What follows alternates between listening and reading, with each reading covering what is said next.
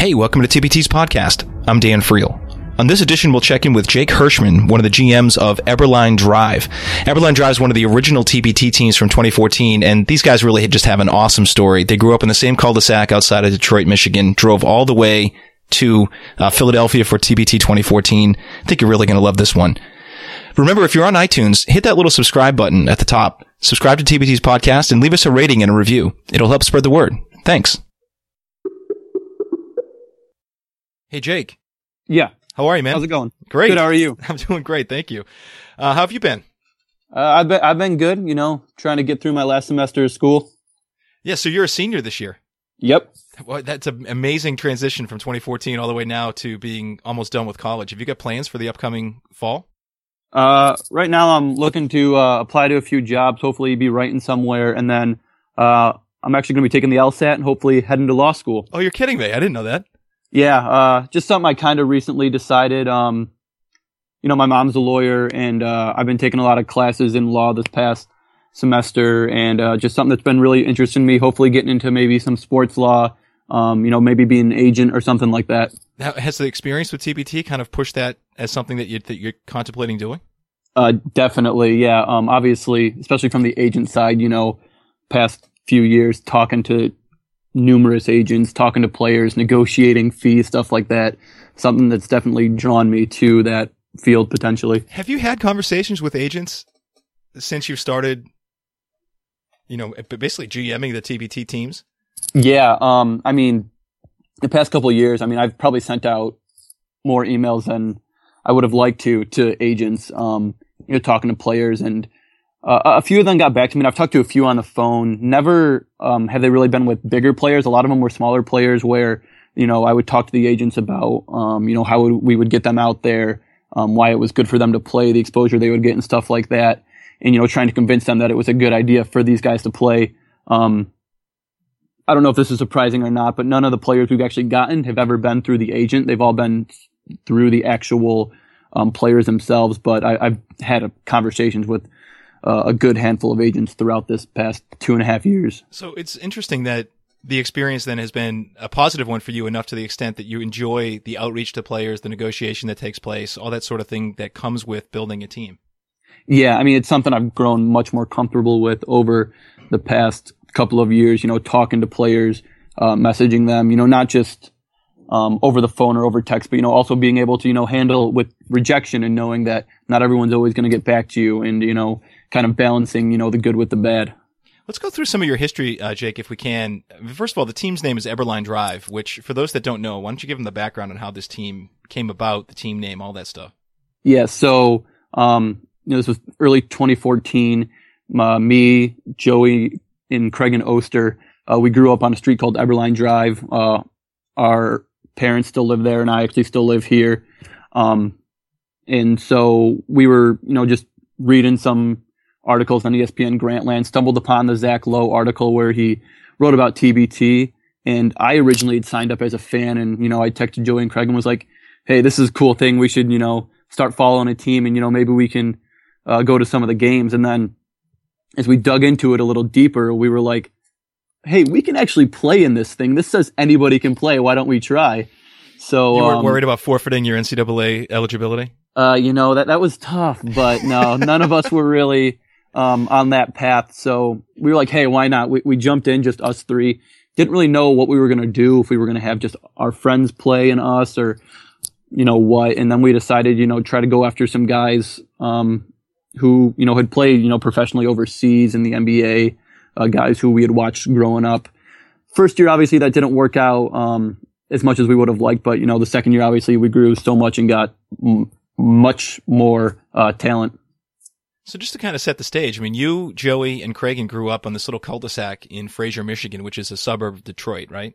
Yep, correct. Yeah, we're about, 8-9 miles north of the city. And it's the Oster's house, I think, that has the basketball hoop that you all used to play on every afternoon or evening and all that kind of stuff, probably annoying all the neighbors, right? Oh, yeah. They have a whole court in their backyard, 2 baskets. They put on summer camps every summer where their dad, coaches, kids second to through high school. And, we'll have tournaments and do drills and stuff. And is this all in their backyard?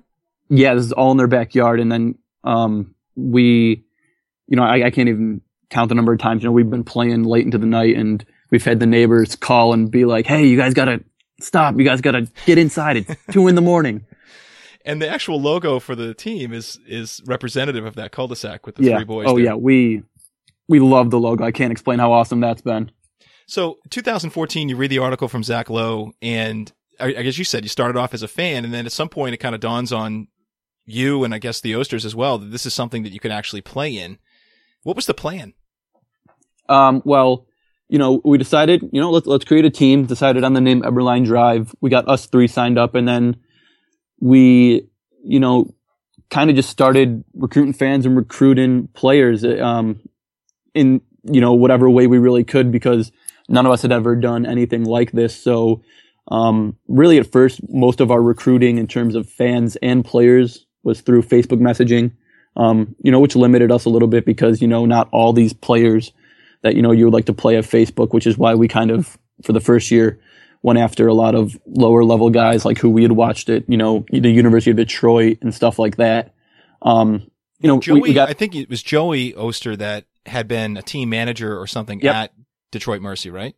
Yeah. So he was a team manager at Detroit. So he actually had connections to a couple of UAD guys, which, we had Chase Simon on the roster and Xavier Keeling on the roster. Neither of them ended up showing up, but, that connection definitely helped us get those guys on our team. And, even having those guys on the team, on the roster, even though it didn't show up, allowed us to, convince a couple of other guys who actually lived in Philadelphia, Nick Christian, Belton Jones, that, hey, they can show up and they'll have guys to play with. And they ended up signing up on the roster. And then those 2 guys actually ended up showing up to play with us. And that was done through the free agent pool on the website, right? No, actually, Nick and Belton, I had talked to on Facebook, and then they signed up as free agents, and then we added them on. That's smart. But so, like you said, you had some no-shows, and I guess you guys ended up playing a lot more than you probably expected once you actually got to Philadelphia in 2014. Yeah. The only people who showed up were Belton and Nick Christian. Nick Christian played at Philadelphia University. Belton Jones played on Robert Morris, was actually on that Robert Morris team that beat Kentucky in the NIT that one year. And, so it was them 2, me, Cregan, and Joey, and then Aeneas, our one friend who we brought along to be our mascot. Just because we didn't have enough guys, ended up suiting up, and, with me going to the hospital at halftime, we kind of needed them. Well, by the way, you were okay. I think you hit your elbow and it had a... Yeah, my bursa sac burst and my elbow blew to like the size of a grapefruit. Never felt any pain and I didn't even realize it until Luke Wynn pointed it out to me. Yeah, I remember sprinting out after you as you were getting wheeled out on the stretcher, and it was weird because I looked at your arm, and like you said, it had swelled up dramatically, but your face had the biggest smile on it. And you were like, I'm fine, Oh yeah, no, I mean, it was so fun. And, it sucked I could only play the half, but even that half, me, Joey, and Craig, and we talk about just how much fun it was playing and going up against, Smush Parker and, something, a year prior to that, we didn't even think was something that could be possible. Yeah, and to set that stage again, that you got matched up against Big Apple basketball, which really was one of the best teams in TBT in 2014. I think they made it to the semifinals. Yep. And you've got Luke Bonner on that team, Russell Robinson from Kansas, Smush Parker's on that team, Lance Goldburn, who played at I think Vanderbilt. Yep. Corsley Edwards had been like a 15-year pro overseas, and you guys are matched up in this game that, it wasn't super competitive, but you could tell that you guys were having fun, and it actually led to a really large profile in Sports Illustrated about Eberline Drive. Yeah, and that was the coolest thing that came out of our TBT experience in the first year. We knew that Luke was doing something with us. He had called me before the tournament and asked me about what was going on, and then kind of through that weekend he hung out with us, even after our loss a little bit. And, I remember a week or 2 later, myself, Craig, and Aeneas are downstairs in my basement playing Mario Kart. And, I got like an update I'm sorry to laugh, man, but that's just like so classically college. So you're in your basement playing Mario Kart with the 2 Osters. This is after the tournament? Yeah. Okay. And, I get like an update on my phone or something, like through a tweet that the article came out, and, we're pulling up and we're reading it and we're just laughing. We're dying. We run down to the Oster's house and we show Mr. Oster, and then Mr. Oster and Mrs. Oster are sending it out to everybody they know. And it was just like the coolest thing that, we never expected. And we go to that Sports Illustrated website, and on the front page of the college basketball section is, us. Like, who would have thought? Well, it was an amazing article. It was a great piece that Luke wrote, and he seemed to have a really interesting angle too, because I think he kind of, in a lot of ways, maybe compared what you guys were going through as a team and the struggles that you had organizing this with, in a sense of what we were struggling with as an event to gain that credibility. And it was like, once you got there, you see, well, this is a professional event. This is different. This is something you want to join. And it seems like you guys were already on board with joining up for 2015 before the Sports Illustrated article even came out, right? Oh yeah. I mean, we absolutely loved the experience even before the Sports Illustrated article. And, I mean, like I said, the moment we showed up and we saw how official it was with the giant bracket and, all the official TBT stuff everywhere, we were like, oh, well, we haven't even played yet, but we know we want to keep doing this. What was it about it that made you want to keep doing it? I mean, like I said, the fact that us three friends who, are just random college kids could build a team out of nothing and, go up and play against former NBA players, recruit NBA players to play with us if we wanted. The fact that, there's not many other sporting events out there, if any at all, that allow literally anybody to compete. And, we felt we could generate the following as we have done over the past few years with our, our friends and the people who have come to become fans of us, that we could keep this going. And, the fact that, we got there and we saw how, the TBT logo is everywhere, how official it looked. And, the fact that you guys supplied the jerseys and, got that ESPN, partnership, and you guys gave us a logo, and all this stuff was no cost to us. Like, we couldn't have pictured a more perfect situation. So as you start gearing up in the off season of 2014, 2015, thinking about what you were going to do for 15's tournament, at some point you all reached out to Matt Mitchell from Olivet Nazarene, right? Yeah. So, in late 2014, November, December, I started reaching out to more and more players and kind of seeing, who we could maybe bring in. We had Von Wafer on the hook the year before, but he had an obligation, I think, in Puerto Rico. And so, we had a handful of names that we thought we might be able to get, but we felt a big part, obviously, of TBT is getting the fans, and we knew that would be tougher in year two. So I reached out to Matt over Twitter, actually.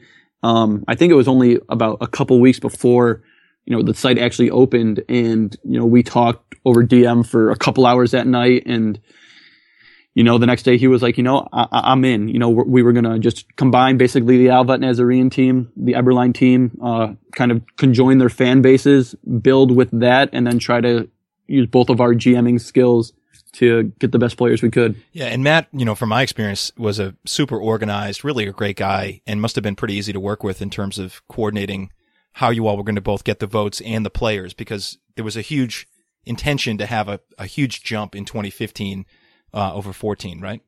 Yeah, he's super on top of his stuff. He's absolutely great. I consider him basically my co-GM, because of how much he does in terms of recruiting players and recruiting fans. And I mean, last year, in terms of the players we got, it was probably split 50-50 between who he got and who I got. And, probably same thing with the fan bases. Now, it was really interesting because as you start building this team, and as I think you guys had a press release come out, but for the joining of the teams and all that stuff. But as you start building this team, you start realizing that, hey, this is actually a really legit squad that you all put together. I mean, I know Romaldo Balkman was not able to come, but you had him on the roster. Tyler Laser, who had won the MVP, I think, of the Bulgarian League in 2015. Yep. Raleigh Marshall from Oakland. Liam McMurrow, 7'2" from Tennessee Tech. And then the big one, as you mentioned before, was Von Wafer, and Tawan Porter for that reason too. How did you end up getting those guys on the roster? What was the sell process like? Well, really, we thought to get a lot of good players, we had to hook one big fish, and that happened to be Von. I had spoken with Von in 2014 over Facebook, never got him on the hook. Like I said, he had an obligation in Puerto Rico, earlier in the summer, which is when TBT was in 2014. 2015, it was pushed back a little bit. His season was over in China. He didn't go over and play in Puerto Rico. And, I actually sent him the Basketball Insider article, by Alex Kennedy. And when he saw the names that were in this, he said he wanted in. It was actually kind of funny because, it was just one night I woke up and over Facebook after not hearing from Von for a week or two, I just had 7 messages, saying, I want this. I see all the players that are in this. I know it's legit. I want to play. how do I sign up? And the next day we had him up on the roster. That's fantastic. So was there any debate in terms of positions, playing time, any of that kind of stuff? How were those decisions being made and handled? Well, like I said, we kind of just went on the fly with a lot of that. Like I said, we got Vaughn, and, that allowed us to bring on a ton of other names. Like I said, Tawan Porter played huge for us in the tournament. That was a guy I had a connection with. We watched the Oasters and I growing up at Detroit Renaissance. Tyler Laser is a close friend with Matt Mitchell. We brought him in through that connection. Scott Vandermeer was someone I reached out to, and then Matt stayed in close contact with, and he brought Liam on, close friends right there. Raul Marshall, another Detroit guy. We were really trying to use that Detroit connection. And like I said, we built a really good team. And when we got to TBT the day before, we had about an hour and a half practice before, where we kind of just got to run through a few basic set plays, see which guys work together. But I mean, going to the game, it was a lot of just on the fly kind of seeing who worked best together.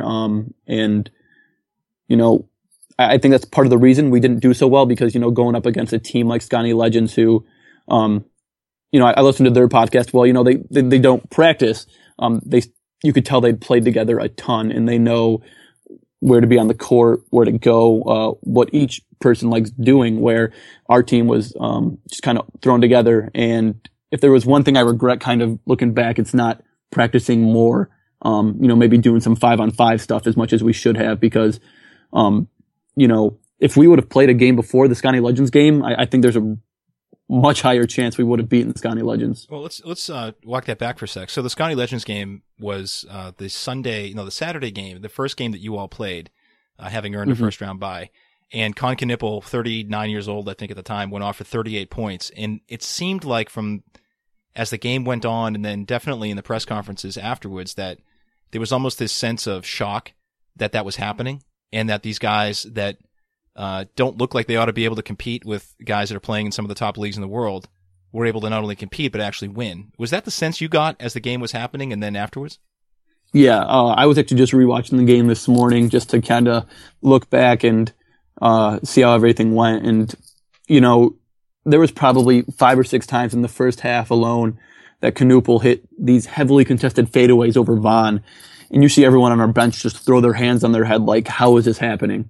Like, he was like a real life Jimmy Chitwood in a lot of ways. Yeah, it was unbelievable. And I mean, they can obviously shoot the lights out, and they did. And I mean, that's a big reason they beat us. And I mean, even after the game in the locker room, the guys just seemed just like, I can't believe it. Like, I mean, these guys can play, but we're more athletic. We're still playing today. We should be able to beat these guys, but they're just hitting everything. And I mean, at the end of the day, like you said, they came back and they beat us. What was the scene like in the locker room? I mean, was there finger pointing? Was there argument, anything like that? It was just really, really quiet, honestly. We got back, and, Vaughn was sitting down, and he was like, I can't believe we're out after one game. And, everyone was just kind of just like sulking because, we were the higher seed. We thought we should have won. We thought we had a really good chance to win 2 games and play on ESPN. But, yeah, I was going to ask you, I mean, do you feel like maybe that was a little bit getting ahead of yourselves, that you all were maybe looking ahead to that national TV game against the 2014 champs? I mean, I'm sure it was in all of our minds. I don't want to say we looked past Scotty, because like even before the game, we all took the public transit over together, and, Vaughn came down and he said, he had watched the Scotty Legends game before. He knew, which of their players were shooters. He knew they had 2 athletic guards who could get to the rim. And, I think we were, pretty prepared. It was just that we didn't think they'd shoot as hot as they did. And, like I said, after the game, we were just kind of in a state of shock, that they lit us up so much. And, we had Raul and Laser, they both stepped up and were like, it was great playing with you guys. Thanks for having us. This was much nicer and much more put together than we thought it would be. But, I was going to say, you all also had the added bonus of getting that sponsorship from DraftKings for the travel expenses and the uniforms and all that kind of stuff. Can you talk about how it was that you won that? Yeah. So, TBT obviously had the sponsorship connection with DraftKings. They had the contest where over, I believe it was the Eastern Western Conference Finals, 2 games, fans and players could put in lineups, and after the 2 days, whichever lineup had the most fantasy points, their team would win the DraftKings sponsorship, which included travel, jerseys, gear, all that stuff.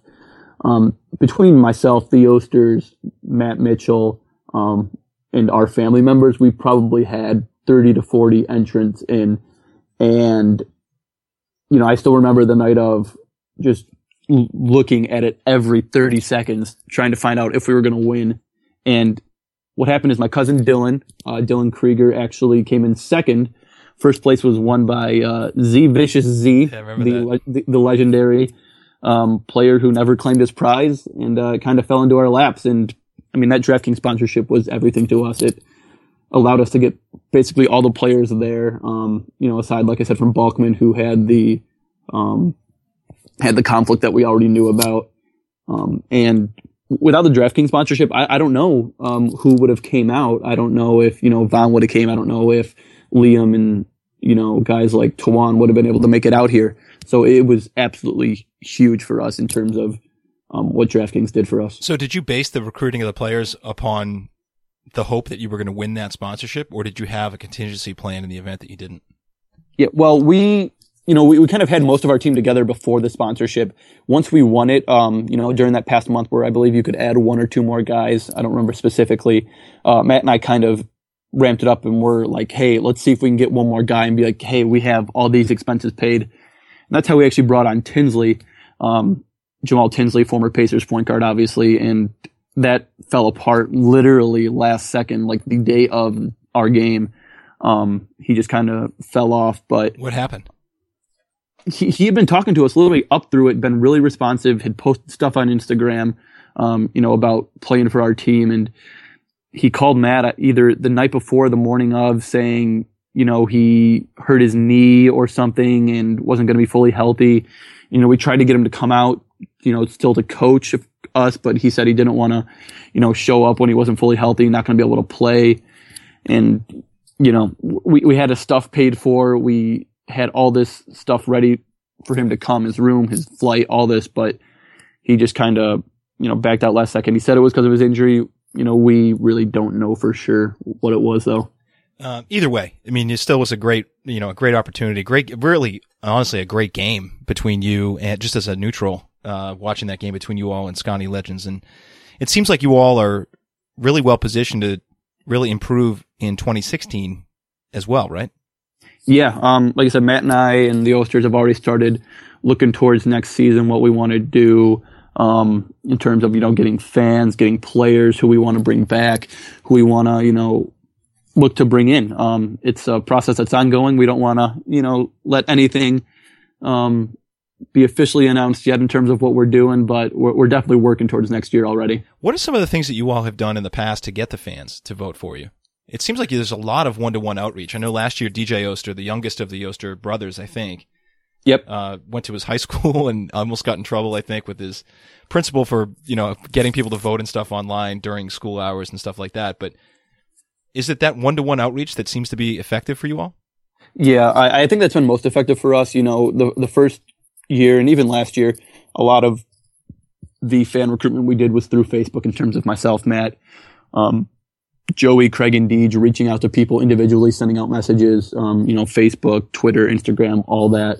And we get a lot of response from that, obviously. And Deej was huge, obviously, last year. The fact that we all have, you know, such big families, specifically the Osters and I, there's 6 of the Osters. There's 4 of my family in terms of just siblings alone, not even counting my parents. So we have huge families that we could draw from, and, you know, all of their friends like to sign up. And, you know, we use that. And, you know, the fact that we have our Eberline Drive shirts, our Eberline Drive socks, our DraftKings socks, this gear that people love, you know, on Twitter and Facebook, we love doing giveaways and trying to keep people involved in our team even throughout the off season. I do this daily thing on Twitter, this obscure bet of the day where I put something like, hey, if Andre Drummond gets 30 rebounds tonight, somebody who retweets his tweet gets a free pair of socks. And I've been doing that for a year and a half now. And it's just something that I think is a good way to keep your fans involved. And I think that's super important because, you know, TBT only being played in the summer, if you just kind of drop off the map for 7 months, what's to keep your fans coming back. So that's really smart. So actually, you're taking it from the approach of you're building a brand here. You need to keep up communication over the course of the months where you're not playing or not voting. And that way it's probably easier to communicate with people down the line. Yeah, it keeps your brand in people's minds. Every day if they're scrolling through, even if they're not retweeting it, they're seeing, oh, hey, there's Eberline Drive doing another giveaway. They're, gonna let people, wear their stuff. We love seeing tweets, people when, they win something and I send them and they tweet back and they're like, thanks for the dope socks, Eberline Drive, or thanks for the shirt. And I love seeing that. Literally nothing makes me happier when, I see somebody on Twitter wearing our stuff or tweeting about our stuff, or even, when we were in Philadelphia, the first fan, like actual fan I remember us ever getting was when Mitch Graham, this guy on Twitter, kid around our age, bought our shirt in Philadelphia. We were like, that's our first pure fan that we don't even know. So was it some random kid in Philly that bought the shirt? Yeah, we still talk to him on Twitter, and on Twitter his location is still Eberline Drive. So it's something that we absolutely love stuff like that. Has the dynamic of the pitch changed at all for you guys when it comes to players as it gets more difficult to actually get into TBT? Because you guys have been through the process now twice, like what it takes to get the votes and how the process works. I mean, does that pitch change? I don't think it's changed too much. We go to them, we tell them, these are the guys you're going to be playing with. This is what's at stake, the exposure, the money, what we're willing to offer. We assure them that for the most part, we can handle, recruiting fans, and, if they want to help, that's awesome, but we don't want to put any more of a burden on them because we want to make them signing up and playing for us as easy as possible. Interesting. Well, a lot of teams would say that they want the players to be involved in the recruiting process. What you're saying is you want to try to make it easy, and then you have, I assume, more leverage with them. Yeah, we want to bring them on. We are always welcome to them helping us with recruiting. And Scott Vandermeer was one of our players last year who was really good about, tweeting out our link and trying to get people to sign up. But we don't necessarily make that a priority in terms of the players we're bringing on because, with myself, with Matt, with Craig, and with Joey, we have such a strong base of fans that we've built over the past couple of years. And we have so many people that we can reach out to help us with fans that we feel pretty secure in terms of, if our players just want to show up and play, we're okay with that. What are you guys going to do in terms of fundraising this year? Have you thought about that yet in the event that there's not a sponsorship available? Yeah. We've talked about that a little bit. We're not totally sure what we're going to do. We'd love to land another sponsorship, of course, obviously. Like I said, the DraftKings sponsorship was everything for us last year in terms of getting everybody out there.